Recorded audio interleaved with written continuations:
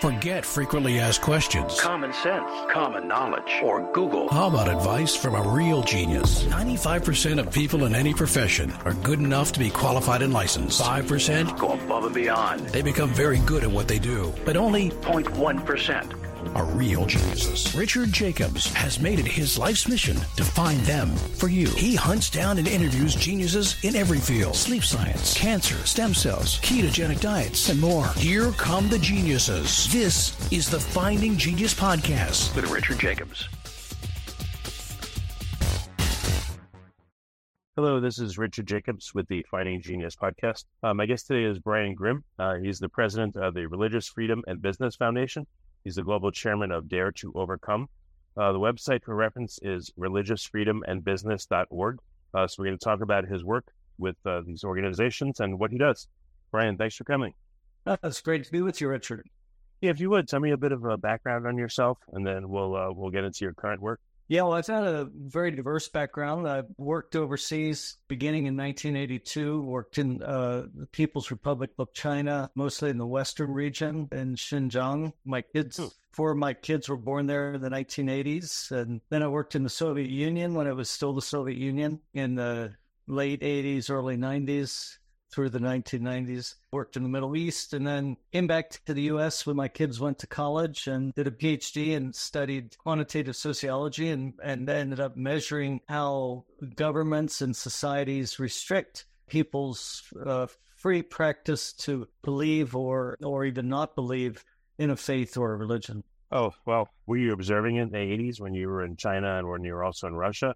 Or is it now that it's far worse or different, or what's your observation? Well, it's different. So in in terms of religious freedom in the 1970s, 1980s, surely the biggest threats to, people's freedom to follow a faith, have a faith, change their faith, or have no faith at all was the actions of governments, and particularly communist governments were, devoted in some ways to eradicating religion. As Marx said, religion's the opiate of the people. It sort of drugs them into a lack of awareness of reality, was the communist perspective. So they had a mission, to dispel people of these, what they considered myths and false ideas. And so that was really the greatest challenge. And then with the fall of the Soviet Union and the liberalization of many former communist countries, then the threats to religious freedom changed to being more a non-state actors, and especially with the events of September 11th, 2001, 9/11, where you had some guys more or less, living out in the middle of nowhere who orchestrated, a massive attack, and then that led to a number of things, including the Arab Spring and other movements that really triggered not just Al-Qaeda, but other groups like ISIS. And then for those years, that was really the greatest threat coming from groups in society. And sort of my research has been to look at the connection between the two when you have high government restrictions on religion or belief, and then high social hostilities towards people of different beliefs than, say, the society. And those two work in tandem to lead to violence and conflict. So, and then looking at today, one of the greatest challenges is the rise of religious nationalism and other forms of, nationalism then defines a country or a region by a particular faith, to the extent that those who, have a different view are even viewed as traitors or not loyal. So that's a growing threat today. But communism's still there, especially with China, and it's, continuing to seek to export its model of how society should be run, where the Communist Party is the one that decides, really everything for how a society can work. And really, religion continues to be viewed not just as a wrong thinking, but dangerous thinking. So in China, it's viewed as a threat to national security. So, the challenges continue. They change from time to time. And so I've been observing that, from the inside and, in different countries as well as studying it. So you mentioned religious nationalism. What is that? And you're saying it's a problem, or what's the situation with it? What is it?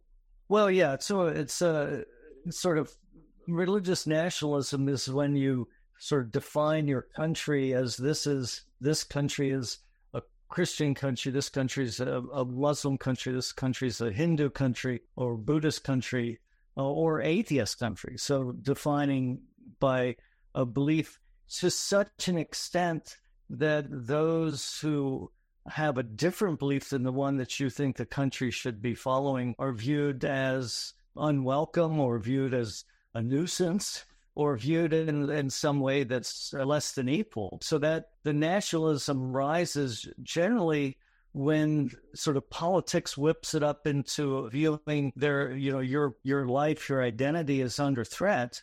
And then, rallying people around that cause. So, sort of nationalism often rises in an atmosphere where the politics are trying to, garner support. So it's not generally something that rises, you would say, out of your local church or mosque or synagogue or temple, but it tends to be some leader who's sort of whipping up people into support, and religion becomes one of those things that he or she gets people to rally around. Yeah, I've heard like in India, the Hindu nationalists and Narendra Modi is, I guess, promoting Hindu nationalism, and they may be pushing, more heavily on the Muslims lately. What have you seen? Yeah, so I do a lot of work in India, and India's, one of the most religiously diverse countries, and historically it's been, it has a long history where religion's been, part of it in various ways. Muslims ruled the country before it was the current India for centuries, and then coming out of that, once they were no longer in the rule, still Hindus are the large, vast majority. So the sort of the politics in India, religion, you could say culture, and is all part of that. And so, there's a sense, and you have to look at what happened after the British relinquished control in India and they gained their independence. There was a debate, should we just have two separate countries, one for the Muslims and one for Hindus, and then there are other minorities like Christians and Baha'is and Jains and Zoroastrians known as Parsis and others, Sikhs, of course. But in the end, Gandhi and Nehru wanted to keep India together for everyone, but then sort of head of the Muslim League, he wanted to have a separate country, so he convinced the British to have a Pakistan for Muslims and then an India for everybody that didn't want to be part of Pakistan, so to speak. But that led to a partition, and more than 1 million people were killed as they tried to switch borders and all that. So, religion is just really part of the history and part of, what even formed current day India. So in that process, Pakistan defined itself as an Islamist nation or a Muslim nation, but India has a secular constitution where they're looking to define themselves as a country for everyone, and every group has a place. So if you look at the rhetoric, you hear both things, okay, Pakistan got to be Muslim. How come we can't make India Hindu? Doesn't that sound fair? So you hear that, but at the same time, but it's still India's for everybody. And, we want to make sure everyone's included. So you'll hear, different versions of that, even from the same person. And, it's evolving thought, and it's not clear how it's all going to turn out. It's a very live issue. Before we continue, I've been personally funding the Finding Genius podcast for 4.5 years now, which has led to 2,700 plus interviews of clinicians, researchers, scientists, CEOs, and other amazing people who are working to advance science and improve our lives and our world. Even though this podcast gets 100,000 plus downloads a month, we need your help to reach hundreds of thousands more worldwide. Please visit findinggeniuspodcast.com and click on Support Us. We have 3 levels of membership from $10 to $49 a month, including perks such as the ability to see ahead in our interview calendar and ask questions of upcoming guests, transcripts of podcasts you're interested in, the ability to request specific topics or guests, and more. Visit findinggeniuspodcast.com and click Support Us today. Now back to the show. I saw in your bio that there was a mention of that religion actually adds to the economy, has its own GDP, essentially. Can you talk about that? Yeah, so, when you look at religion, it's something that you think, well, how could you measure its economic input? It's like trying to measure the value of love. Well, a few years ago when my daughter got married and and her then fiance had to buy a ring, and then there was a wedding and reception and wedding dresses and people coming from out of town. And, you can't really measure love, but you can measure the results of it. And, now they have 4 kids, and, that love resulted in joy, but also, a lot more expense. And so you can measure those kind of things. So in that way, I've been able to measure sort of the impact of religion and its institutions, its social goods that it produces. So I've measured it that way. And then there's the other side is when you look at religious freedom, broadly defined, and you measure that, then you can see how that correlates with other things like sustainable development and other goods for society. So like in the U.S., when we did a national measurement of the economic contribution of religion, we looked at 3 things. One is activities of congregations, and that adds about $400 billion of economic activity in the U.S. every year. We've done studies and also in Canada and found similar results, though lesser numbers. So if you think of that number, where does all that money come from or go to? Well, church buildings, synagogues, temples, mosques, all of that takes money to build them and maintain them and pay for electricity and lighting. And so all of that's finance that is going into the economy. You hire people, and that's going into the economy. You pay somebody to plow the snow, that's going into the economy. But then in addition to that, it's services provided. Many congregations, provide addiction recovery groups, whether it's through Alcoholics Anonymous or other programs. Many denominations even have their own sort of 12-step type programs. And, all of that, you can measure how many lives are saved each year that aren't, don't end up either having committed an overdose or ending up being institutionalized. So, you start measuring those things, and, it comes up to more than $400 billion a year. And then religious institutions, whether it's, Brandeis University, which is a Jewish-related school, or Baylor University, which is Baptist, or the Catholic University of America, of course, is Catholic. So all of these institutions, whether it's education, healthcare, like 1 in 6 people who goes to a hospital in the U.S. is seen in a Catholic hospital. So all of that's economic activity. And then the last category we look at is faith-related business. So like the Knights of Columbus, they're a fraternal order within the Catholic Church, but they have $100 billion worth of life insurance in effect. So it's a business. And other companies, like some that you may have heard of, are like Hobby Lobby. They had a Supreme Court case that the Supreme Court recognized that they do have a faith-based identity, and it's as a company, the owners are Christian, and they look at their company as a Christian. Or others, even publicly traded companies like Coca-Cola Consolidated, the largest bottlers of Coke, part of their mission is to glorify God. And, they have faith-based sort of leadership mentoring in the company. So, that adds another sort of third bucket of religious impact and measuring it. So that all comes up to about $1.2 trillion a year, which would make religion, if it were its own country, religion in the U.S., it would be like 15th largest national economy in the world, bigger than, 180 other countries in terms of GDP. So it's... that's amazing. Yeah, so it's not like, that religion has all that money in the bank and it's just sitting there, but it's all being used to serve congregations, but also the wider public. You don't have to belong to the church to attend an AA meeting, in the church basement. These churches are not just clubs for the members, but actively reaching out to the community. Well, you're the first person to establish this monetary factor of religion, and when you saw the figure, were you surprised? Well, no one had ever done a national number like that before. Others had been, and really this work built on the research of others, including someone from the University of Pennsylvania by the name of Ram Kannan, and he had been looking at and quantifying the economic impact of congregations in Philadelphia, and then he did a number of other cities.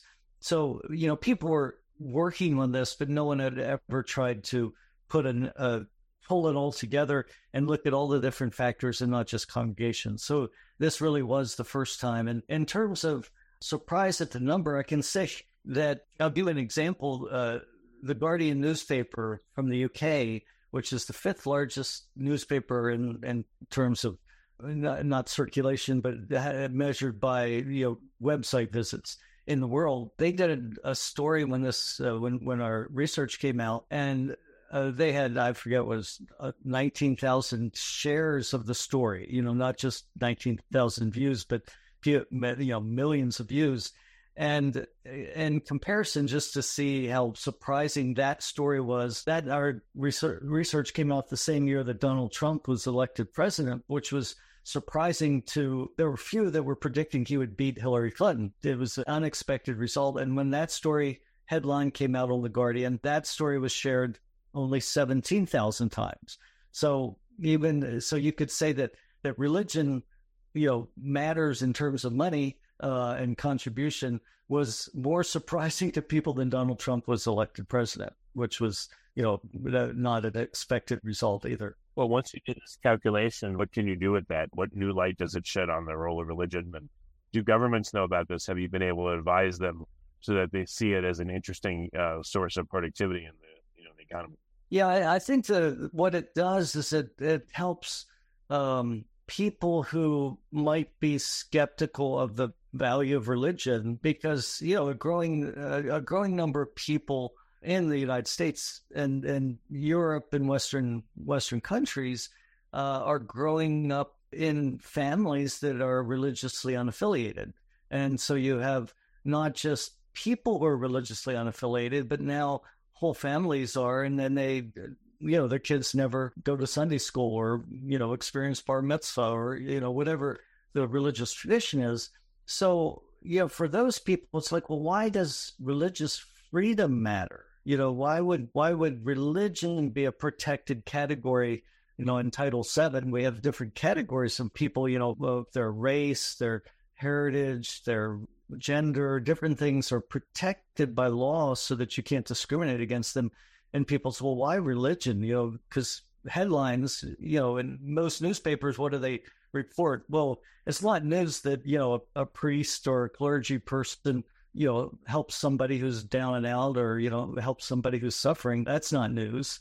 But if a clergy person, does something illegal of some sort, well, then that's news. And so the news is often reporting, if you look at the news, you get a distorted picture of religion. You only hear the bad things. And if you're not religiously active, that might be your whole view of religion. So I think by quantifying the positive economic contribution religion makes, and then what that means in terms of, goods and services, such as, I think, I forget the exact number, but something like 7 times more people go to a religious, like a church or, synagogue, a cathedral. They go to a religious house of worship to view arts and architecture. 7 times more people do that than go to museums in the U.S. on an annual basis. So right there, religious buildings are a source of, national enrichment that many people access and use them, to enrich their lives through art. And, those kind of findings, if you're not religious, you might think, well, what's the value of it all? Why do we give religious organizations a tax break? And, why do we give special protections to people who are of faith and all of that? So I think it sheds light on the value of religion for people who don't experience it. Yeah, very interesting. What other research are you undertaking right now, or what are you looking into at this moment? What are some questions? Well, really one of the most exciting things that we're working on is that we have an annual index that measures corporate religious equity, diversity, and inclusion, or we call it the READY Index. And so, like in this diversity, and then, with the recent Supreme Court decision to end affirmative action, all these, diversity commitments are in the news, and people are sort of looking at that. And one of the, one reason among some people that diversity has a bad name is it's focused on certain aspects of diversity, but not all of them, including religion. And, religion is just, like I mentioned, it is just as protected under Title VII as the other characteristics, including sexual orientation, sex, gender, race, etc. So, why haven't corporations paid as much attention to that? And I had an article at the World Economic Forum on, why aren't corporations doing this? And so we set out to measure the Fortune 500 and how they're doing. And we've just released in May the 4th annual index. And what we found is that the majority of companies haven't included religion as part of their diversity, but some of the biggest and best companies in the world do. Google and Texas Instruments, American Express, American Airlines, PayPal, a company called Equinix, Target even has included religion as part of their diversity commitments. And so that's what we're measuring. And we're seeing these companies, once you measure it, then, they want to compete to do the best. So Intel is the most faith-friendly company this year, according to the index. Last year was American Airlines, and the year before it was Intel, and the first year was Google. So, these companies in a good-hearted spirit compete to, want to show off that, we are a faith-inclusive faith and belief, not just religious belief, but even atheists and agnostics are part of this inclusion so that people can feel like they can bring their whole soul to work, not just their whole self to work and their whole spirit, and whatever that might be for people. So I think that, that ongoing research is, we initially did it just by looking at publicly information available from the companies.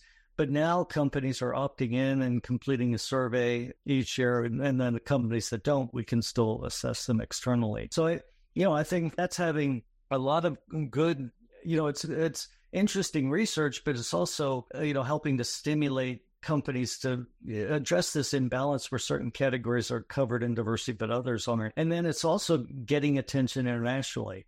What do you mean? So this, for the first time, we had, in addition to the U.S. Fortune 500, we had companies from the Global 500, such as Accenture, Bosch, SAP, opting in to participate in the index. And then we had some Europe-only companies, such as TPAC, that's the yoga tea company, one of the largest independent tea manufacturers in the world. Also had OVO Energy, one of the large energy companies in Britain, and another British company.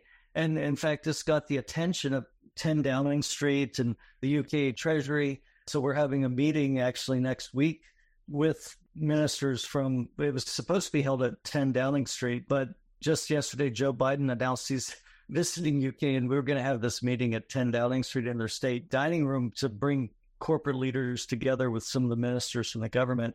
But that room's been reallocated for Joe Biden's visit. So we'll probably hold it in the Treasury Department. But it's, the government there is interested to learn more about this. C-suite people from some of the top companies there, like Rolls-Royce, which is one of the most faith-friendly companies in the UK, Aviva, a large insurance company, plus the international companies. Google will participate in the meeting, Salesforce, American Express, and others.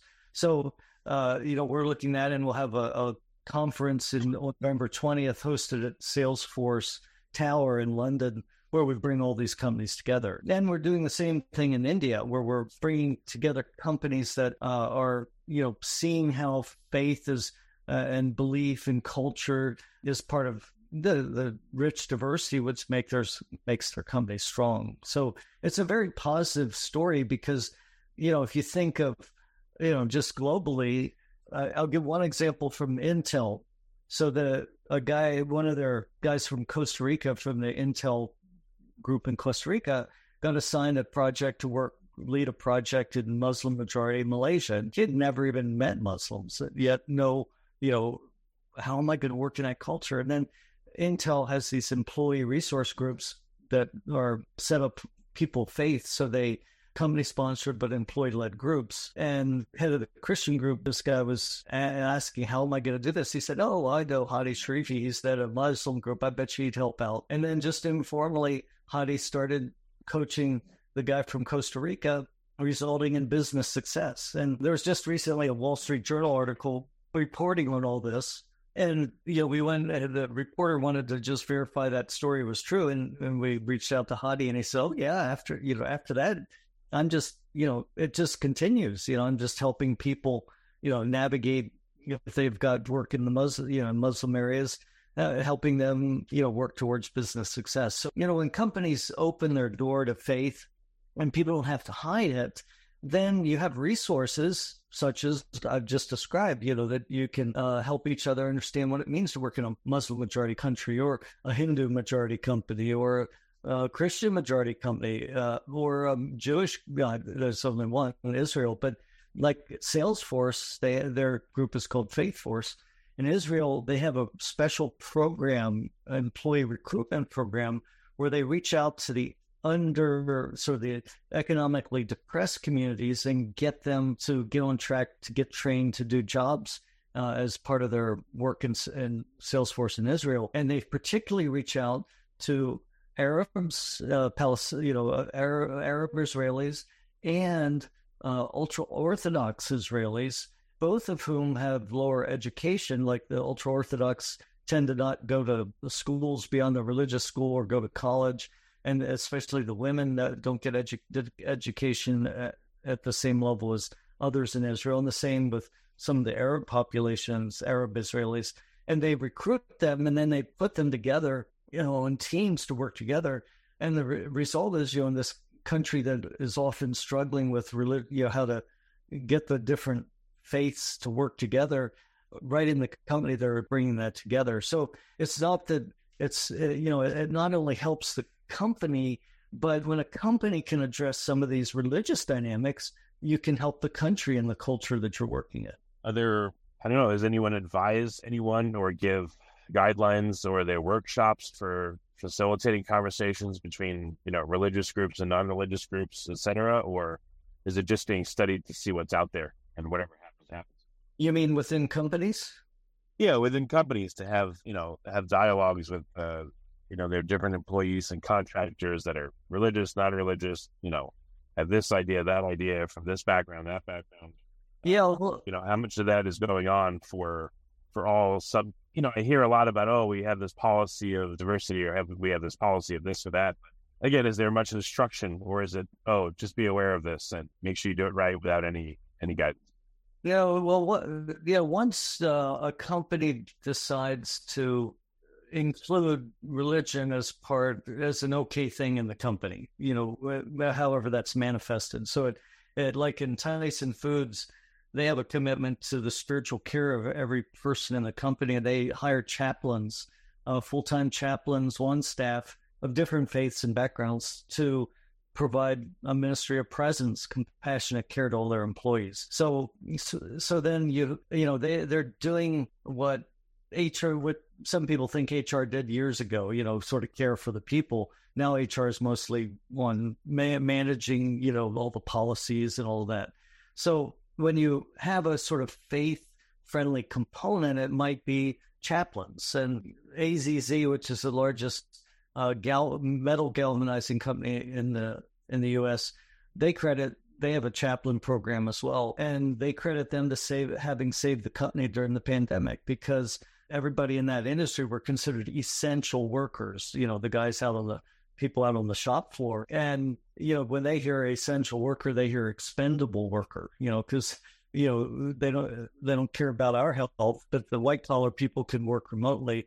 But no, they had chaplains right on the floor, just there to work with them, hear what's going on, the problems they're having, the family problems, whatever the issues.